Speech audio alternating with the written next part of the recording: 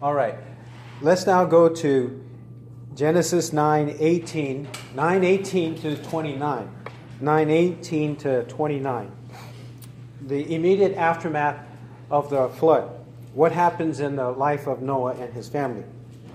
9:18. Now the sons of Noah who came out of the ark were Shem and Ham and Japheth, and Ham was the father of Canaan. These three were the sons of Noah, and from these the whole earth was populated. Then Noah began farming and planted a vineyard, and he drank of the wine and became drunk, and uncovered himself inside his tent. And Ham, the father of Canaan, saw the nakedness of his father, and told his two brothers outside.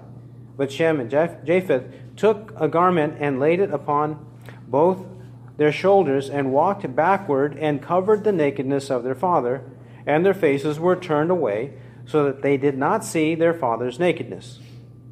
When Noah awoke from his wine, he knew what his youngest son had done to him. So he said, Cursed be Canaan, a servant of servants. He shall be to his brothers. He also said, Blessed be the Lord, the God of Shem, and let Canaan be his servant.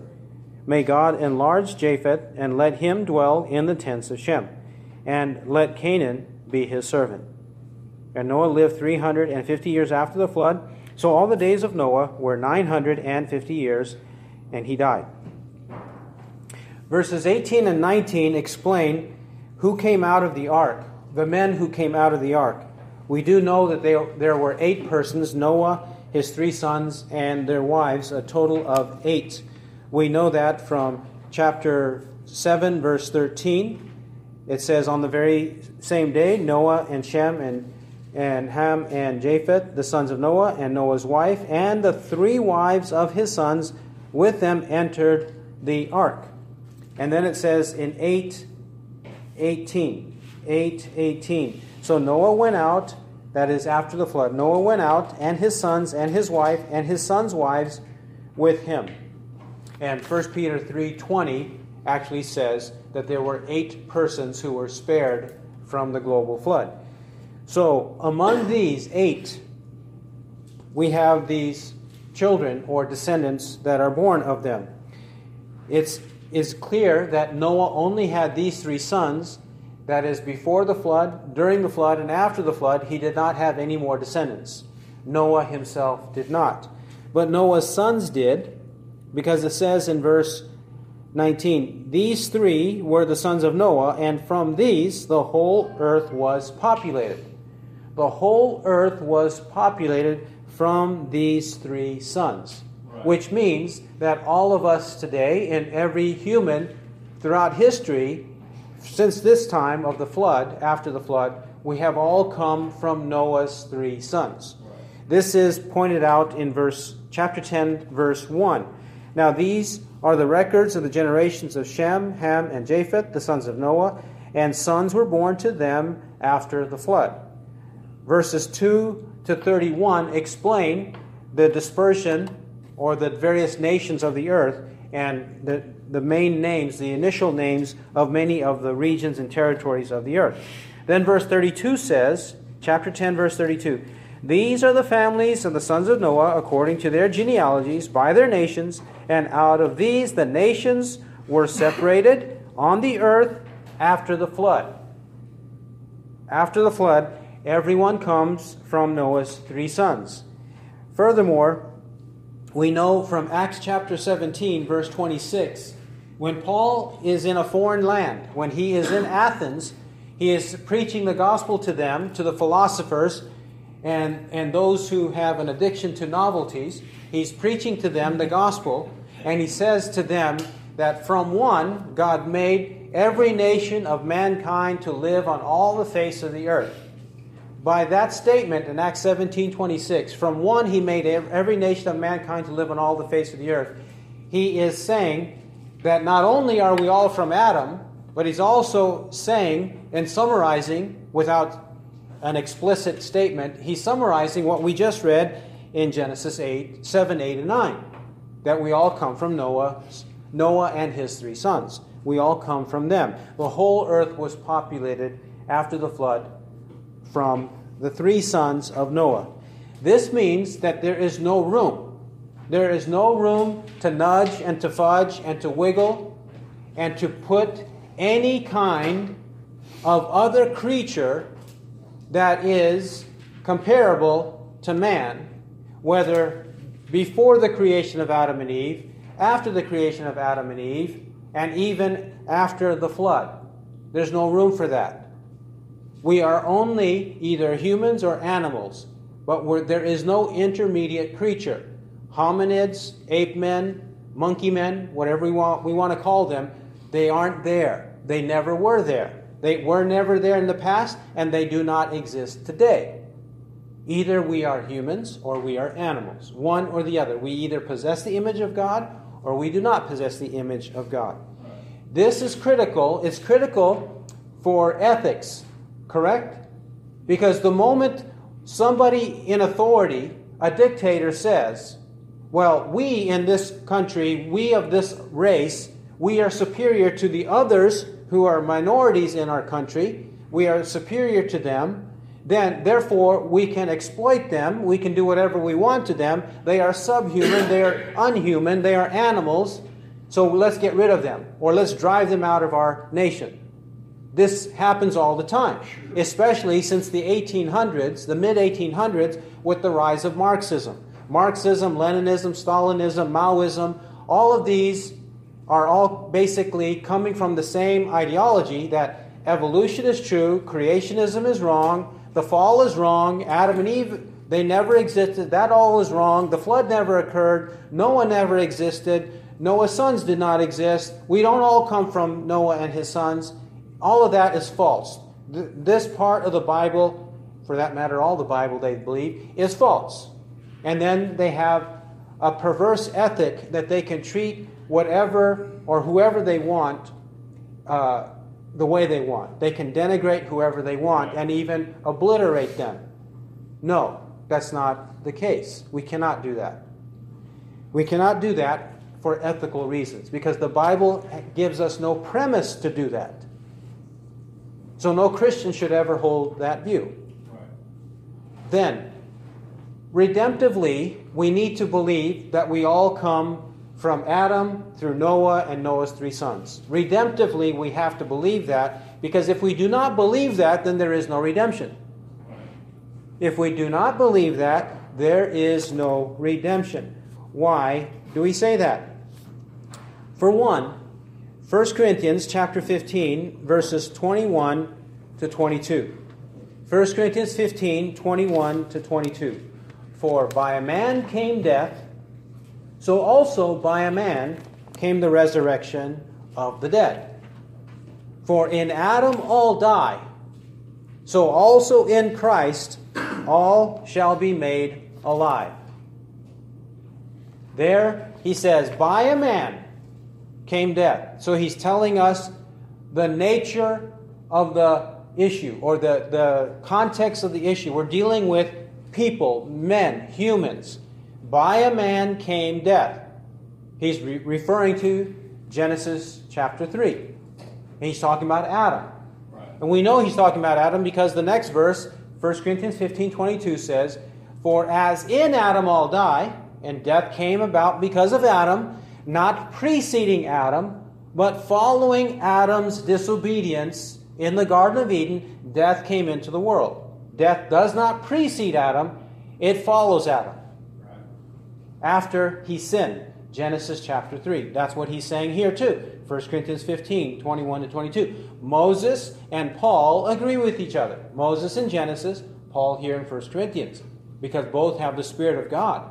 Both are speaking the Word of God. Right. Therefore, they say that in Adam all die, so also in Christ all shall be made alive. I asserted that this is salvational. It's salvific or redemptive. It's redemptive. Why? Because if we deny the man part of it, the Adam part of it, we also have to deny the Christ part of it. Sure. Because they're in the same sentence. How could the conclusion be true if the premise is false? The premise is man and Adam in both of those verses, 1 Corinthians 15, 21 and 22. The premise is man and Adam produce death. If the premise is wrong, then the conclusion is wrong. There's no life in Christ. If we deny what the Bible says about Adam and the way sin entered into the world, the cause of sin, if we deny that and that we are all lost in sin because of that original sin, if we deny that, we cannot have eternal life. We cannot have redemption. We cannot have forgiveness of sins. We cannot say we follow Christ. We cannot say we believe in Christ. We cannot say we preach the gospel. We cannot say we adhere to the true faith. We cannot say anything like that if we deny the premise. If the premise is false, the conclusion is false. No matter how much we assert it, it doesn't matter. The demons know that God is one, and they shudder. So it doesn't help them. All they do is tremble. So in the same way, it doesn't do for us to just assert something emptily without any obedience to our assertion. We must believe that the two are connected, because the Bible connects the two. That means that anybody who says otherwise is a false teacher, is a heretic, is a son of the devil, is headed to hell, and he's dragging people to hell too. He's a blind man leading other blind men. And if that happens, both of them will fall into a pit. Matthew 15:14. Jesus himself said that. So we cannot follow anybody who undermines the gospel like this. Right. Romans 5:12-21 does the same, but more elaborately. Romans 5:12-21. 5:12. Therefore, just as through one man sin entered into the world, and death through sin, and so death spread to all men because all sinned. For until the law, sin was in the world, but sin is not imputed when there is no law. Nevertheless, death reigned from Adam until Moses, even over those who had not sinned in the likeness of Adam's offense, who is a type of him who was to come. But the free gift is not like the transgression, for if by the transgression of the one the many died, much more did the grace of God and the gift by the grace of the one man, Jesus Christ, abound to the many. And the gift is not like that which came through the one who sinned. For on the one hand, the judgment arose from one transgression, resulting in condemnation. But on the other hand, the free gift arose from many transgressions, resulting in justification. For if by the transgression of the one death reigned through the one, much more those who receive the abundance of grace and of the gift of righteousness will reign in life through the one, Jesus Christ. So then, as through one transgression there resulted condemnation to all men, even so through one act of righteousness there resulted justification of life to all men. For as through the one man's disobedience the many were made sinners, even so through the obedience of the one the many will be made righteous. And the law came in that the transgression might increase, but where sin increased, grace abounded all the more, that as sin reigned in death, even so grace might reign through righteousness to eternal life through Jesus Christ our Lord. It is very obviously here that Paul connects Adam to Christ. Right. Whatever we deny about Adam undermines whatever we assert about Christ. We might say we believe the gospel, we might say Jesus forgives us of our sins, but we can't deny Jesus' connection to Adam. We cannot deny that. If we deny that, then we deny the true gospel. Paul makes it very clear here. We have to hold to what the Bible says about the creation of the world and the creation of Adam. There was no sin, no evil, no misery, no disease, no death, nothing like that before Adam's first sin. Nothing like that. Evolution, old earth, whatever we call it, they believe that there was death, misery, disease, chaos in the world for 4.5 billion years. 4.5 billion years. Let that sink in. We're not saying thousands of years. We're not saying even millions of years. We're not even saying hundreds of millions of years. We're saying 4.5 billion years. Old earthers, evolutionists, whatever they're called. They believe the same thing. They believe that there was death before Adam ever sinned. There was misery before Adam ever sinned. There was evil before Adam ever sinned. They are undermining the Bible, and they're undermining Christ and the gospel of Christ. So, back to Genesis 9, 18, and 19. It is no statement to read quickly and to overlook.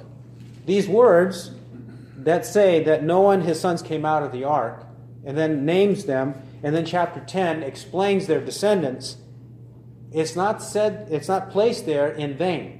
Right. It's placed there because it has a basis in our faith. So we should understand its basis. Why is it there? It's there because of what the Bible says throughout, biblical theology throughout.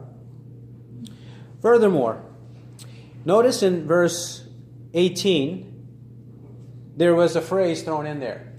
It says, and Ham was the father of Canaan. Ham was the father of Canaan. Whenever the Bible does that, don't read that too quickly, because there's an implication. There's an implication as to what is about to be said. It's said there because, verse 22, and Ham the father of Canaan. Also because of verse 25. So he said, cursed be Canaan. Verse 26, let Canaan be his servant. Verse 27, let Canaan be his servant. Chapter 10, verse 6. Chapter 10, verse 6. And the sons of Ham were Cush and Mitzrayim and Put and Canaan. Then so forth after that. Their descendants. So, Canaan was the son of Ham. And what's the significance? Because of this incident. Now, verse 20 to 23. Then Noah began farming and planted a vineyard, and he drank of the wine and became drunk and uncovered himself inside his tent. And there, right there, when it says he began farming and planted the vineyard, some people speculate that Noah did not do this before. This is new to him. He's a new farmer. I don't think that's the case at all. I think that before the flood, farming existed. We know that from Cain, right? Genesis 4, Cain was a tiller of the ground. Farming existed, and Noah was a very intelligent man. Yes. He was very intelligent. He was a prophet of God, and he was a very skilled and intelligent man. He had to construct the ark, a huge sea vessel, right? He had to construct that. So he had intelligence endowed by his Creator to him. So he had all of that. He certainly knew about farming. He knew how to plant a vineyard. So this is what he reestablishes. He reestablishes it. Verse 21, it says, and he drank of the wine and became drunk and uncovered himself inside his tent. Now, he uncovers himself. Some people don't have this experience, but if some, and I don't know this from experience, I know this from what people say, that if you drink too much, you can develop body heat and you want to take off your clothes, right? Because of that. So this is what Noah did. He became drunk from the wine. He uncovered himself inside his tent. So this is the situation presented before us. Verse 22 and following says what Ham did and what the brothers did. Now, before we proceed on to that, this one passage or this one verse, verse 21, if we were to read it, we could read it in a few ways. Few interpretations. Some interpreters say Noah didn't know, so as he's experimenting, he gets drunk because he didn't know any better. I don't think that that's the case, that he didn't know any better. I think he knew. He knew how to farm. He knew what wine was. He knew what grape juice was. He knew what grapes were. He knew what raisins were, whatever. He knew everything about the grapes. I think he knew. Now, the passage itself, even though it doesn't say that he sinned in doing so, a very valid and standard interpretation is to take it as though he sinned, right, even though the verse doesn't say it. Why? Because we know from many other passages that drunkenness is sin. Romans 13, 11 to 14 condemns drunkenness as that which is done at night. Sons of darkness do that. But not those of us who put on the Lord Jesus Christ. We don't make provision for the flesh in regards to its lust. But Romans 13 says that the people of darkness do that. 1 Corinthians 5, 10 and 11, or 9 to 11. 1 Corinthians 6, 9 to 11 also mention these sins. And those who practice drunkenness do not go to heaven. Okay? I'm establishing that the Bible condemns drunkenness as a sin. It does do so.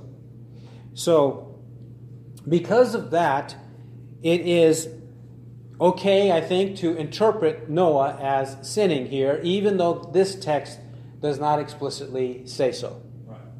Now, having said that, even though the context doesn't say anything about it, there could have been other things besides just Noah who indulged in wine too much.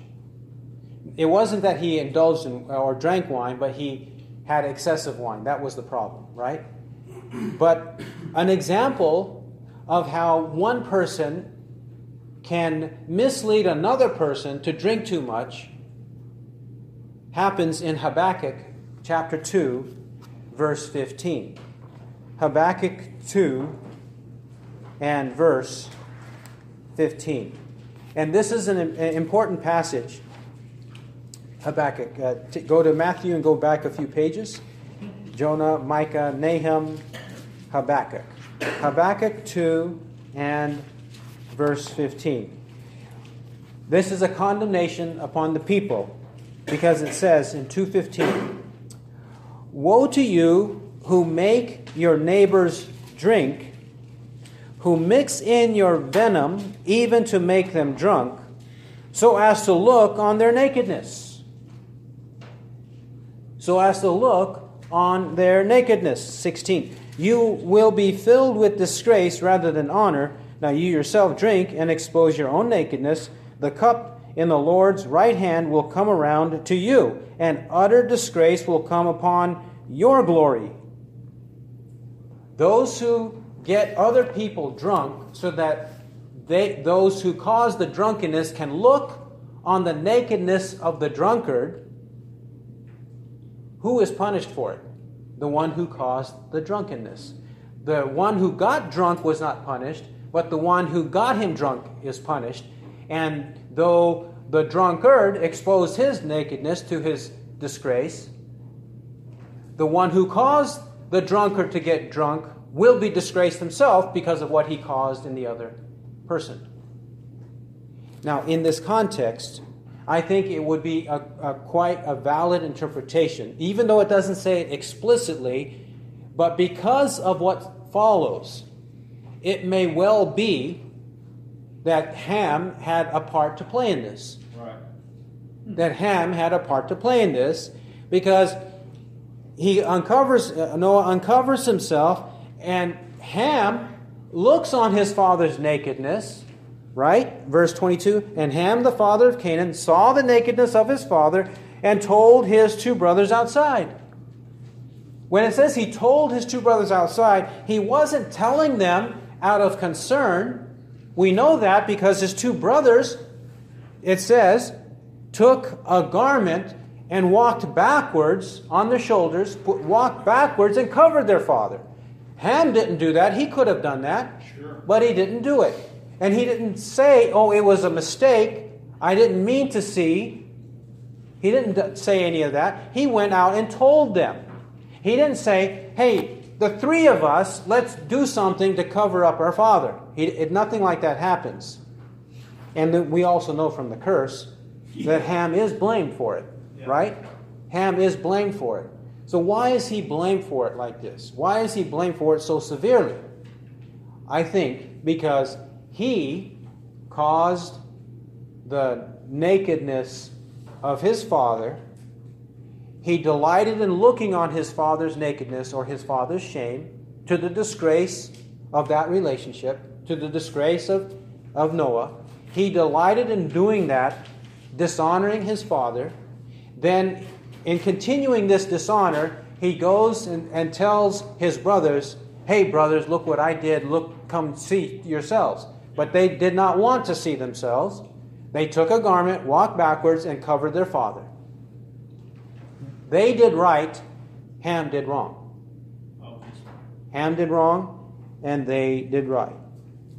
Now, should he have looked upon his father's nakedness?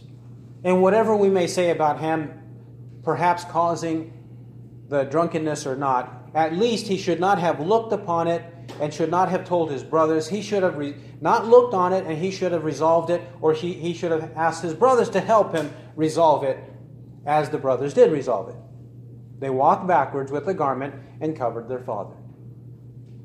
Why is this so important? Why is this such an egregious sin that it deserves a curse? Why is it? Because we know from this, and also we know from other passages in Genesis and in the law of Moses and throughout the Old Testament, that one should honor father and mother. Right. And the first place of submitting to authority, the first place of understanding one's place and humility and obedience in society, the first place where that occurs is in the family.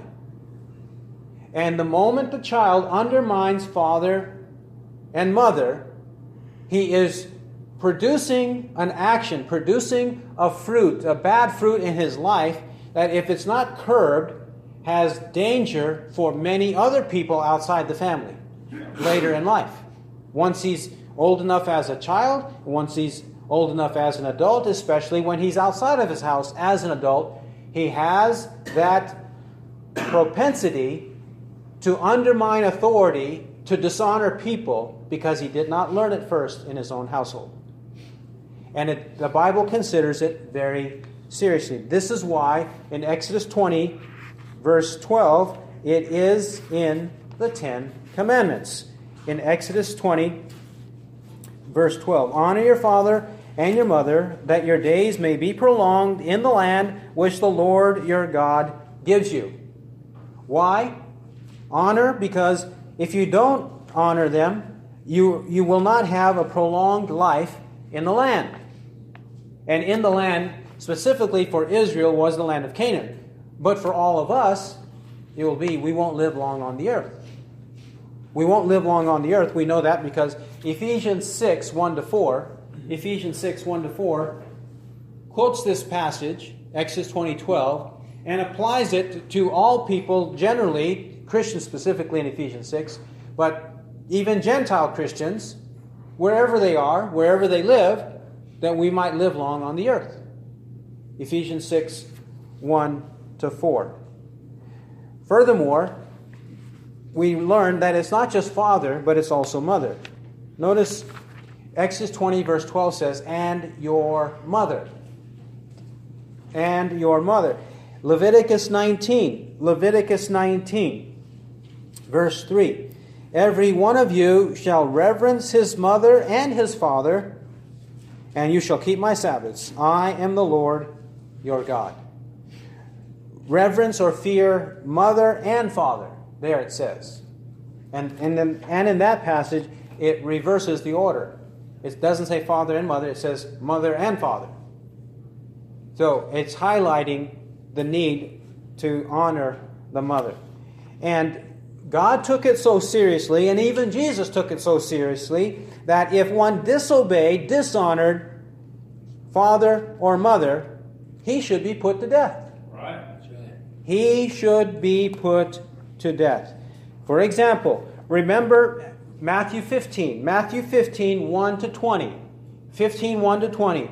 The scribes and the Pharisees concocted a tradition that if they had an aging parent who needed their support, financial support, whatever kind of support to sustain them, an aged parent, and the son said, do I really need to do that? The scribes and the Pharisees would answer that question by saying, oh, no, you don't need to do that. Just give your money to God, korban. Give it as a gift to God. Offer it to God for the ministry, right? It's for the ministry, so I'm going to give it to the ministry. And if I give it to the ministry, I don't need to help my ailing parent. I don't need to help father or mother. No need. So that was undermining the Word of God. That was dishonoring the parents You don't need to honor them in that way. You can dishonor them. That's what they taught. And Jesus called this a tradition of men. Jesus called this lip service to God and a tradition of men. And he said, Matthew 15, verse 4. 15:4. For God said, honor your father and mother. That's Exodus 20, verse 12. And he who speaks evil of father or mother, let him be put to death. 20, that's Exodus 21:17. Exodus 21:17, Jesus quotes, and he puts these two passages together. Exodus 20:12 plus 21:17, and he says, honor should be there for the parents, but if you speak evil, which in context means you undermine the due honor and obedience they deserve, if you do that, you ought to be put to death. Right. He agreed with the death penalty for this disobedience. Jesus did. It's a very serious crime against God. Having understood that, now let's go back to Genesis 9:24 and see why it is that there is such a penalty on Ham. Okay, Ham and his son Canaan. Genesis 9:24. When Noah woke from his wine, he knew what his youngest son had done to him. What his youngest son had done to him. Notice, done to him. This at least includes looking at it and telling the brothers, presumably in mockery, telling the brothers instead of handling it correctly. But it may also include, done to him may also include that he got him drunk. Okay? Done to him.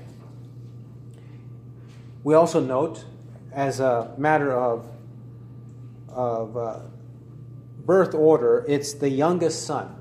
Ham was the youngest son. Even though in many places, or several places, the order is usually Shem, Ham, and Japheth. That's usually the order that they are announced, but Ham was the youngest son. And it may be, according to chapter 10 and verse 21, that Shem is either the older brother, as it says in the New American Standard Bible, that Shem, the older brother of Japheth. So the order would, according to these verses, be that it's Shem, Japheth, and Ham.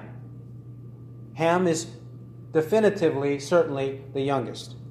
Or, if you look at your footnote in your Bible, and maybe your translation actually has it in the main text, it may say that Japheth was the oldest, or the elder brother. So the birth order might be Japheth, Shem, and Ham. Those are the two options. I don't think it has a bearing on anything significantly theologically. If Shem is the middle son, the second-born son, then it would just be another example of how God undermines birth order to show that it all depends on God. It would just be another example of that, which is an important concept, that God undermines birth order to accomplish His purposes. Birth order is not what God uses in order to save people from sin. He doesn't use that. He undermines that and does whatever He wants. He chooses whomever He wants in the birth order. Okay? Now back to verses 25 and following. Noah, remember, he is a prophet. 2 Peter 2:5 says he was a preacher of righteousness. We know he's a prophet here because he hears the oracles of God, right? In Genesis 6 and in Genesis 8 and in Genesis 9, God's word or God's oracles are delivered to him. So in that sense, he is a prophet. So as a prophet of God who has the Spirit of God, how do we know he has the Spirit of God? It says in 1 Peter 1, 10 and 11. Verse 11 says, the Spirit of Christ was within them. Right. The Spirit of Christ was within them as he predicted the sufferings of Christ and the glories to follow. Therefore, knowing all of that, biblically speaking, we must take verses 25 to 27 as not Noah's rants and ravings based on the flesh, based on his sinful nature, but as an oracle of God, as a prophecy of God by the Spirit of God through the prophet of God. Right. Okay? A prophecy through the prophet of God and the Spirit of God working in him. Verse 25. So he said, Noah said, cursed be Canaan, a servant of servants, NASB. I would rather render it a slave of slaves. Right. A slave of slaves. This expression, a slave of slaves or a servant of servants, in the Hebrew language, in the Hebrew idiom, Hebrew has a tendency to put two nouns of the same, two of the same nouns together in this phrase, one noun of another, okay? Or one noun plus the second appearance of the same noun. We know this, for example, the Holy of Holies. The Holy of Holies means what? The most holy place of the holy places. That's what the Holy of Holies means. Or let's say the Song of Songs, which is Solomon's. Song of Solomon 1:1. The Song of Songs means the best song, the supreme song of the songs of Solomon. The Bible says the King of Kings. Right. The King of Kings. What does that mean? The supreme king, the highest king of all the kings, right? The King of Kings. This is coming from a Hebrew idiom, which is a way to express the superlative, the highest of a group, okay? Or the most extreme example of a group. In this case, the curse on Canaan makes him a slave of the most miserable type. Right. A slave of the most miserable type of slaves. Not a slave who has a wonderful master, who loves being a slave, and he may even have enough wealth as a slave to own other slaves, right? Not that kind of a slave. Not a slave or a servant in the court of a king who has all the privileges of court life, of the palace life. Not like that. But this is going to be a miserable condition for this slave. That's what he means by, cursed be Canaan, a slave of slaves, he shall be to his brothers. A slave of slaves he shall be to his brothers. How are we to take this? Are we to take this to mean that it's just physical? That it is physical? Are we supposed to take it in a physical way or in a spiritual way? I don't think we can take it in a physical way, because Canaan will have descendants, which is a blessing, right? Canaan will possess the land of Canaan, which is a fertile and lush territory on the earth. He's going to possess that, correct? Canaan, the land of Canaan, and its kings will have supremacy now and then, here and there, in one time period or another time period, which they did, right? Throughout their history, they did. We know that not only from Genesis 10, but we know that from other places in the Old Testament. We know they had that. So he doesn't mean it in the physical sense. He must mean it in the spiritual sense. That the people of Canaan and his descendants, that is Ham, Canaan, and his descendants, are all cursed by God. They're all cursed. Spiritually, they are devoid of salvation. Spiritually, they have nothing. Spiritually, they are idolaters and practitioners of immorality. There's no hope for them. That's the curse he pronounced on Ham and Canaan. Now, one might ask, why is it Canaan and not Ham? I believe it's this way because God chose Canaan and not the other ones. For example, chapter 10, verse 6, it says Cush, Mitzrayim, and Put, and Canaan. God chose to show this example of complete spiritual corruption in Canaan. He chose Canaan for that. This is an example, in other words, of Proverbs 16:4. The Lord has made everything for His own purpose, even the wicked for the day of evil. God even makes wicked people in order to punish them on the day of judgment, on the day that their evil is exposed and punished. That's what He's doing with Canaan. And when He does it with Canaan, as opposed to his brothers, Cush, Mitzrayim, and Put, when He does that, He's also doing it against Ham. Sure. Right? For example, the opposite is true in the case of David. David was redeemed, right? He was a prophet of God. He was redeemed. He had sin. He was redeemed from his sins, right? In Christ, David was redeemed. But David's descendants were blessed. And in 2 Samuel 7, David is overjoyed that his descendants will be reigning on the throne and that one of those descendants will be Christ. And he's overjoyed. So he knows the blessing that God announced to him benefits him when he hears that announcement, but it will also be in the future. David understands that in terms of blessing. So in terms of the curse, when Ham and Canaan, both reprobates, both wicked men, when they are cursed, it does also strike Ham. It has to strike terror in Ham, unless his conscience is so seared that he's immune to even that. But it was a punishment on Ham for his son Canaan to be cursed forever. It was. And that's why he says it like this and does it this way. And we shouldn't be surprised that the sin of one man is perpetuated and continues in the sin of his descendant.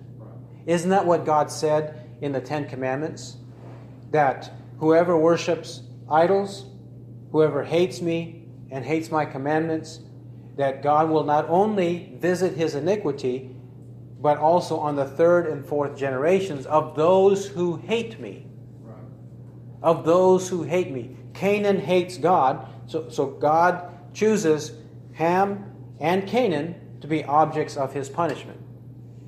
This is what happens. This is what happened with Adam in the Garden of Eden. Yeah. When Adam sinned, he put us all in misery, did he not? Sure. He put us all in the state of death when Adam sinned. And if we object to that, then are we also going to be fair-minded? We claim that God is unjust with that, but will we be fair-minded and just before God? When God blesses us and blesses our descendants because of what we've done, are we going to gripe and complain? Right? Physically or spiritually, are we going to gripe and complain? No, we're not going to do that. Well, why do that? Why don't we say, God, be fair. If you do this to me and bless me this way, do not bless my descendants. If you're going to curse me, then do not curse my descendants.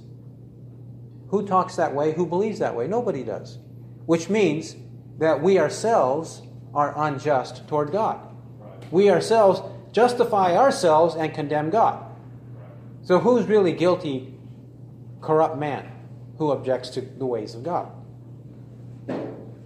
Moreover, verses 26 and 27 actually have a spiritual blessing and prophecy. 26 and 27. He also said, "Blessed be the Lord, the God of Shem, and let Canaan be his slave," or servant. "May God enlarge Japheth, and let him dwell in the tents of Shem, and let Canaan be his servant," or slave.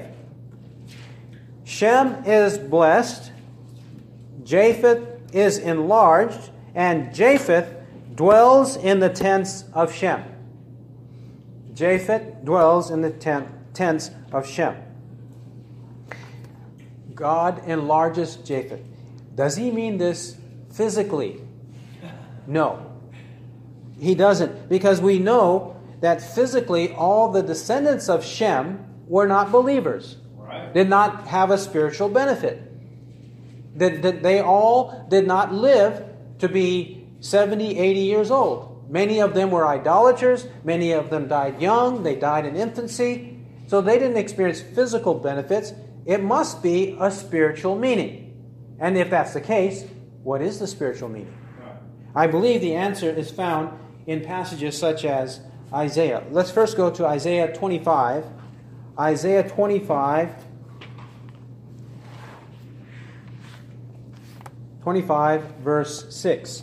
25:6. And the Lord of hosts will prepare a lavish banquet for all peoples on this mountain, a banquet of aged wine, choice pieces with marrow, and refined aged wine. And on this mountain he will swallow up the covering which is over all peoples, even the veil which is stretched over all nations. He will swallow up death for all time, and the Lord God will wipe tears away from all faces. And he will remove the reproach of his people from all the earth, for the Lord has spoken. And it will be said in that day, Behold, this is our God for whom we have waited, that he might save us. This is the Lord for whom we have waited. Let us rejoice and be glad in his salvation. Salvation for the peoples of the earth. But it's not for every individual or every nation or every family of the earth. We know that because in verses 10 to 12, there's a curse too on Moab. Right. Some nations will not experience that. What he means by all peoples and all nations, he means all kinds of nations, all kinds of people throughout the world will experience the salvation of God. Isaiah 66. Isaiah 66, verse 18. 66:18 to 21. For I know their works and their thoughts, the time is coming to gather all nations and tongues, and they shall come and see my glory. And I will set a sign among them, and I will send survivors from them to the nations, Tarshish, Put, Lud, Meshech, Rosh, Tubal, and Javan, to the distant coastlands that have neither heard my fame nor seen my glory, and they will declare my glory among the nations. Then they shall bring all your brethren from all the nations as a grain offering to the Lord, on horses, in chariots, in litters, on mules, and on camels, to my holy mountain Jerusalem, says the Lord. Just as the sons of Israel bring their grain offering in a clean vessel to the house of the Lord. I will also take some of them for priests and for Levites, says the Lord. Okay. Remember Revelation 7? Revelation 7 verse 9. John the Apostle, what does he see in heaven? He sees in heaven these people. Revelation 7 verse 9. After these things I looked, and behold, a great multitude, which no one could count, from every nation and all tribes and peoples and tongues, standing before the throne and before the Lamb, clothed in white robes, and palm branches were in their hands. And they cry out with a loud voice, saying, Salvation to our God, who sits on the throne, and to the Lamb. Revelation 7, 9, and 10. They declare and praise God for his salvation. People from various nations. Of course, how do they all come to God, truly? As it says in Revelation 7:10, they have to praise the Lamb of God, who takes away the sin of the world. Right. They have to know about him. They need to be redeemed in him to be saved. They need to take refuge in this supreme descendant of Shem, Right. Jesus Christ, for them to be saved. Not only the supreme descendant of Shem, the supreme descendant of Abraham, who is a descendant of Shem, supreme descendant of David, the son of David, so forth. That's what the Bible means by this. He means it in a spiritual way. Japheth will be enlarged, meaning many among his descendants will be saved in Christ. And Christ is a descendant of Shem. So Japheth takes refuge or shelter in the tents of Shem. Finally, verses 28 and 29. And Noah lived 350 years after the flood. So all the days of Noah were 950 years, and he died. He lived 350 years after the flood. Right. By this, and not only this, but notice with me chapter 11. 11 verse 10. These are the records of the generations of Shem, and Shem was 100 years old and became the father of Arpachshad 2 years after the flood. Then from Shem and Arpachshad, we go all the way to Abraham later in this chapter. Right. Abraham, if we want to say, comparatively speaking, Abraham is more in our era compared to Noah, who lived before the flood, right? Right. And even Shem lived before the flood and after the flood. But Abraham only lived after the flood. So in that sense, he's more in our age or in our era. I say this because of a couple of reasons. One, we must take this account as a historical account. No doubt. We have to take it as factual. It actually happened in history. Right. Because if we deny what the Bible says about Abraham, we have to deny what it says about Shem. But if we deny that, we have to deny what it says about Noah. Sure. And if we deny Noah, we have to deny Adam. You see how all of this is bound up together? So intertwined that you cannot compromise any of the parts. Right. You can't compromise Abraham or Noah or Adam. You can't do any of that. When any one of those individuals is compromised, everything in the Bible is compromised. Everything. Just like we said about 1 Corinthians 15, 21 and 22. Even Jesus is compromised. Amen. How do we know? Even Jesus is compromised. Because in Luke chapter 3, Luke 3, 3:23 to 38, we have a genealogy of Jesus Christ, our Lord and Savior. Right. And as he goes back in the genealogy, first from Joseph, and then Eli, and all the way back, notice he gets to David in verse 31. Luke does. In Luke 3:31, he says that Jesus is a son of David. And then he goes back to Judah, verse 33, that Jesus is a son of Judah. And why is Judah important? Because in verse 34, he is the son of Jacob. And Jacob is the son of Isaac, and Isaac is the son of Abraham. And we keep going back from Abraham and look at verse 36. Abraham is a descendant or son of Shem. And who is Shem? Shem, according to verse 36, is the son of Noah. And Noah goes all the way back to verse 38. Enosh, Seth, and Adam. Right. And if we deny all of this genealogy, we deny God. Because Adam is the son of God. Because God created Adam.